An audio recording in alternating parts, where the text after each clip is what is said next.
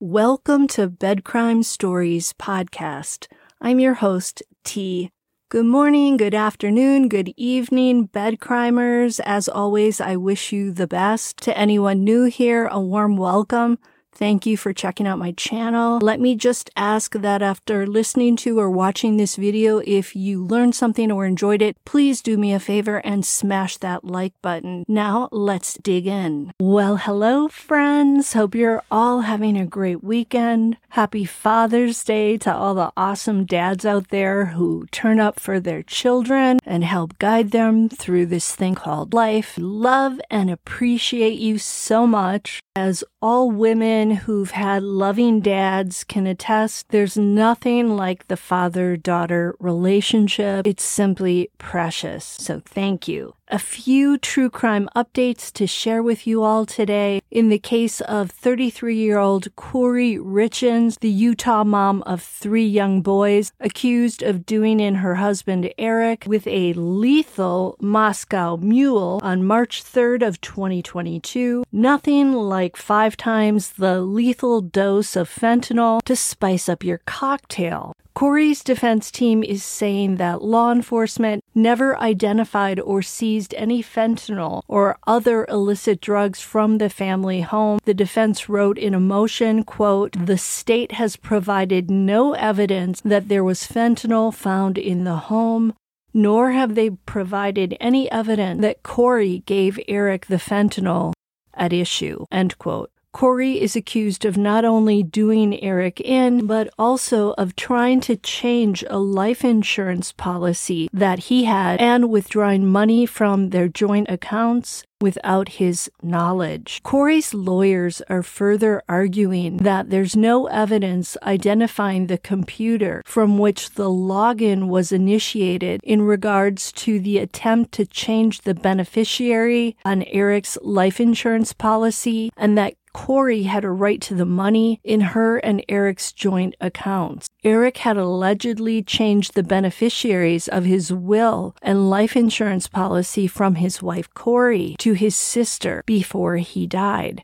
Eric changing the beneficiary to his sister reminds me so much of what Lori Vallow's 4th husband, Charles Vallow, did prior to dying. Clearly, Eric was concerned about Kouri in relationship to that life insurance policy. Kouri's attorneys tried to argue this past Monday that their client should be released on bail during her trial. They're calling the prosecutor's evidence circumstantial since police didn't seize the fentanyl from the Richins home. By the way, according to KCPW News, Kouri had a sequel in the works to her first children's book about grief called Are You With Me? The sequel is titled Mom, How Far Away Is Heaven? I'm thinking she might want to change the title to Mom, How Far Away Is the Prison Where You'll Be Living. Sorry, I just had to go there. Kouri's iPhone search history shows that she searched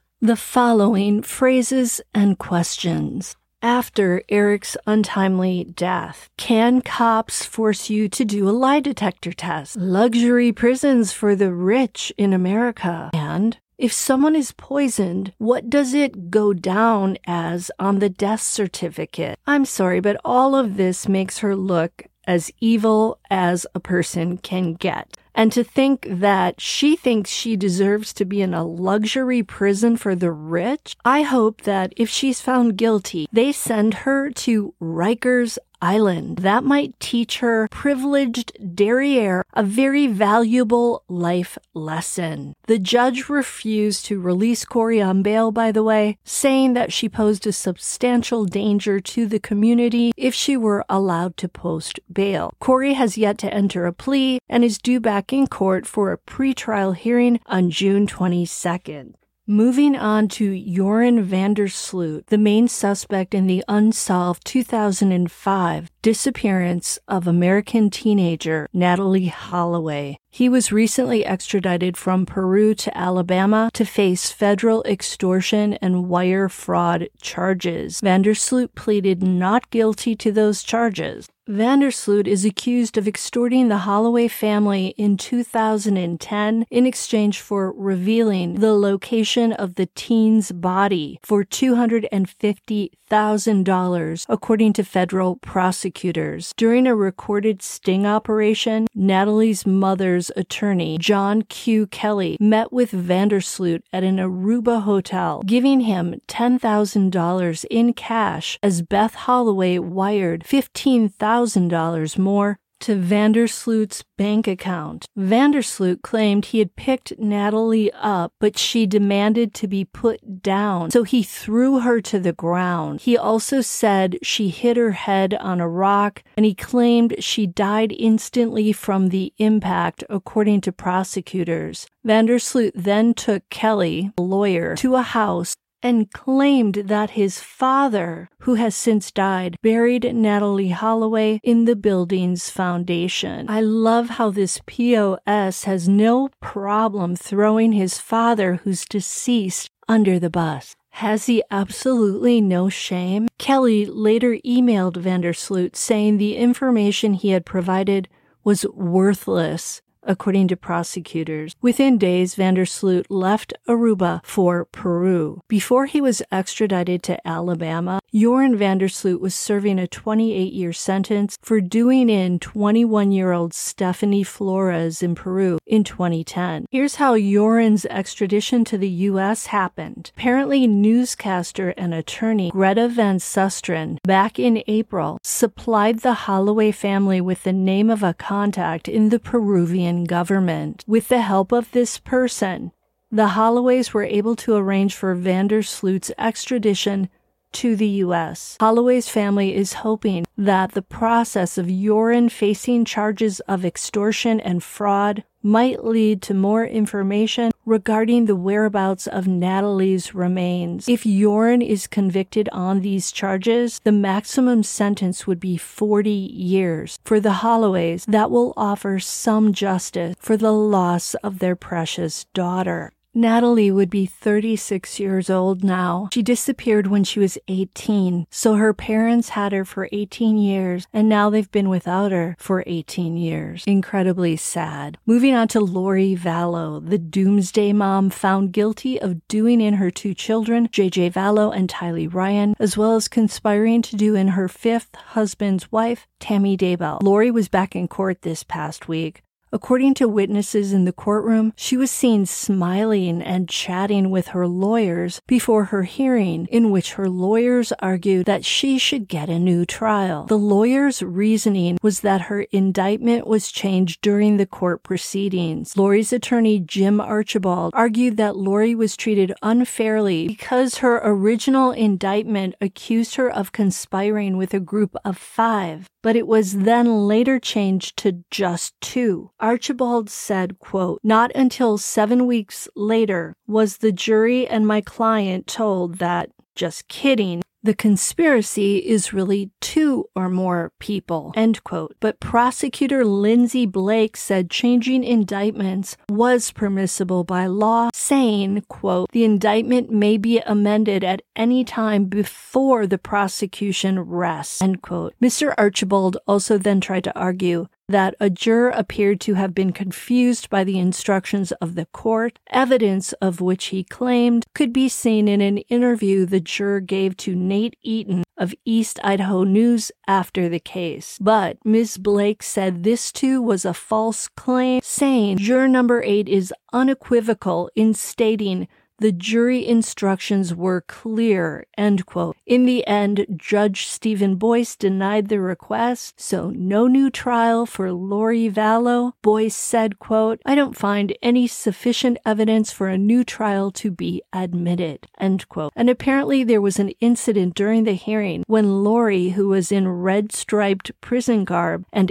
ankle shackles, came back into the courtroom after a recess. She ran into a wall somehow and almost tripped because of her ankle shackles. I keep getting an image of the wife in the movie Fargo when her kidnappers take her to the house in the woods and she's running around because she has something over her head and she's tripping and running into trees. I don't know why. According to a witness, Lori then scanned the room to see if anyone had seen this slip-in trip go down, and she was clearly embarrassed by it. I'd say poor Lori, but after what she did to JJ, Tylee, Charles, Tammy, and probably Joseph Ryan too, it's impossible to feel sorry for her. Her sentencing is scheduled for July 31st. Fairly certain she's going to get at least 2 life sentences, plus some added years for Tammy Daybell's death. After that, Lori will head to Arizona, where she'll be facing charges for conspiring to do in her 4th husband, Charles Vallow. And if there is a trial for Charles Vallow's death, then I will be there. I live in Arizona, so that's one trial I'll be able to easily attend and give you firsthand insight from. As for her husband, Chad Daybell, he's scheduled for trial in April of 2024. Moving on to the situation in Portland, Oregon, where there are fears that a serialist is on the loose. The bodies of 6 women were discovered in the Oregon region of the United States in the last 5 months, sparking fears of a serialist. Kristen Smith, 22, Joanna Speaks, 32, Charity Lynn Perry, 24, Bridget Leanne Ramsey Webster, 31, Ashley Real, 22, and an unidentified woman were all found dead within 100 miles of each other.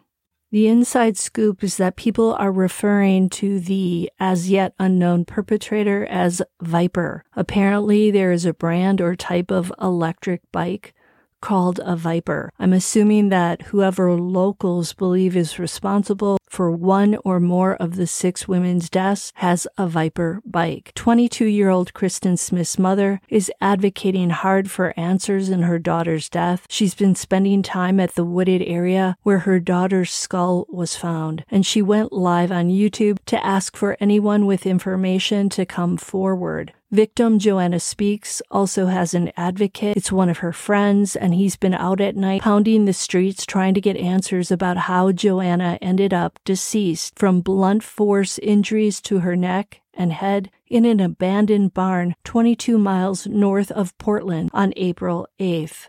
Note that according to Joanna's sister, Ariel Hamby, all of the victims died of suspicious causes not related to gun violence or overdose. So that leads one to wonder, did all of them die from blunt force injuries, or was it something else? Police in Oregon continue to downplay the idea of a serialist, but according to the state's online database, half of the 140 people missing this year from Multnomah County in Oregon are women and girls. In addition, there are currently 401 active missing persons across the whole state. In 2 of the cases of the 6 women, that of Joanna Speaks and Charity Perry, it's believed they were taken to remote locations after the fact in an attempt to conceal their remains. More and more, it's looking like whoever is responsible for all or some of these women's deaths is preying on the vulnerable, the homeless, drug users, prostitutes. If you have any information on any of the cases, please contact the following law enforcement agencies. In the case of Kristen Smith, you can dial Jeff Pontius at 503-823-0433 or Detective Christina Coffey at 503-823-1081. In the case of Joanna Speaks, contact the Clark County Sheriff's Office Major Crimes Unit tip line at 564-397-2847. For Charity Perry, contact the Multnomah County Sheriff's Office tip line at 503-988-0560. In the case of the unidentified woman, contact the Multnomah County Medical Examiner at 503-988-0055 and reference case number MU-230-424-999. In the case of Bridget Webster, contact Polk County Sheriff's Office Detective Martin Watson at 503-623-7550. And in the case of Ashley Real, contact the Clackamas County Sheriff's Office tip line at 503-723-4949, or you can use their online email form and reference case number 23009-521. That's all for today. Until the next time on Bed Crime Stories. Hey, smash that like button, subscribe to my channel, leave me a comment, and I'll see you next time. Hey everybody. So as you guys know, I'm Kristen Smith's mother. She went missing beginning of December. I last spoke to her the end of November. And I've been searching for her for months, for 6 months. All those flyers, all the TikTok videos, the news, everything. And sad news is we got word that her body was found. And sadly, other victims too, right after her. So this is really hard for me to do, but I'm going to share this because I'm still hitting those streets. I haven't stopped. I'm still asking around. I'm still asking houseless people if they have any information. Because here's the deal. Kristen was not homeless for long. Kristen hit those streets with her boyfriend, left my home, was introduced to drugs, and introduced to the houseless community. And unfortunately, she didn't make it out there very long. And I know a lot of you know what happened to her. And I know you guys are scared to come forward. But you don't have to say your name. You don't have to say who you are. You just have to call Portland Police. I have a detective, Christina Coffey. You can ask for her. You can email her. You can call her. Be anonymous. Please do the right thing. If you know anything about what happened to Kristen, please come forward. If you are a mom yourself, or a daughter, or if you have a sister, you would want this help, you would want justice, you would want somebody to help you, because no family member, whether it be a mom or a dad or a sister, an aunt, an uncle, a best friend, nobody should ever have to spend every day of their life feeling a part of them is broken. A part of them is, their soul is gone. I spend every day out here. I'm going to share it with you all. This is where Kristen was found. No mother should ever have to go through this and spend every day out here.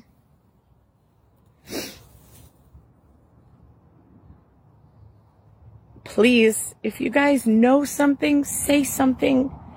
I know that there's a lot of you that know what happened to her. I know it.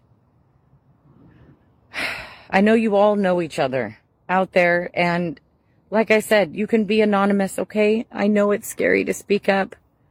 But was Kristen your friend? Did you know her? She was a beautiful girl. She had a great life before this last year of her life. She had a lot of friends. She was always laughing. She loved to make TikTok videos. She loved dancing, smiling, hanging out with her friends. She loved animals. She was a beautiful girl, a beautiful heart. She just got into the wrong crowd. The last year of her life. And that is the truth. And I'm not judging anybody, and I'm not blaming anybody. I'm just asking for help. Please come forward. Please say what you know. Any little piece of evidence, a text message, a picture. I know Kristen reached out to some of you. I know she confided in some friends when times got really rough for her. If you have any information, or Facebook message me, or call me, get a hold of me. A lot of you know how to get a hold of me. There's this hashtag Justice for Kristen Smith page. Get on there. Please.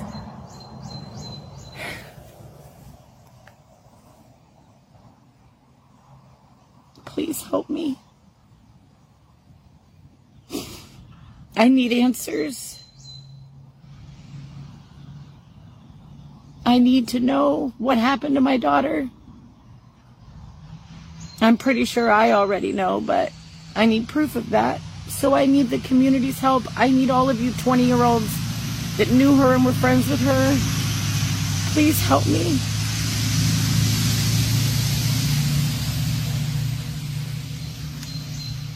Thank you.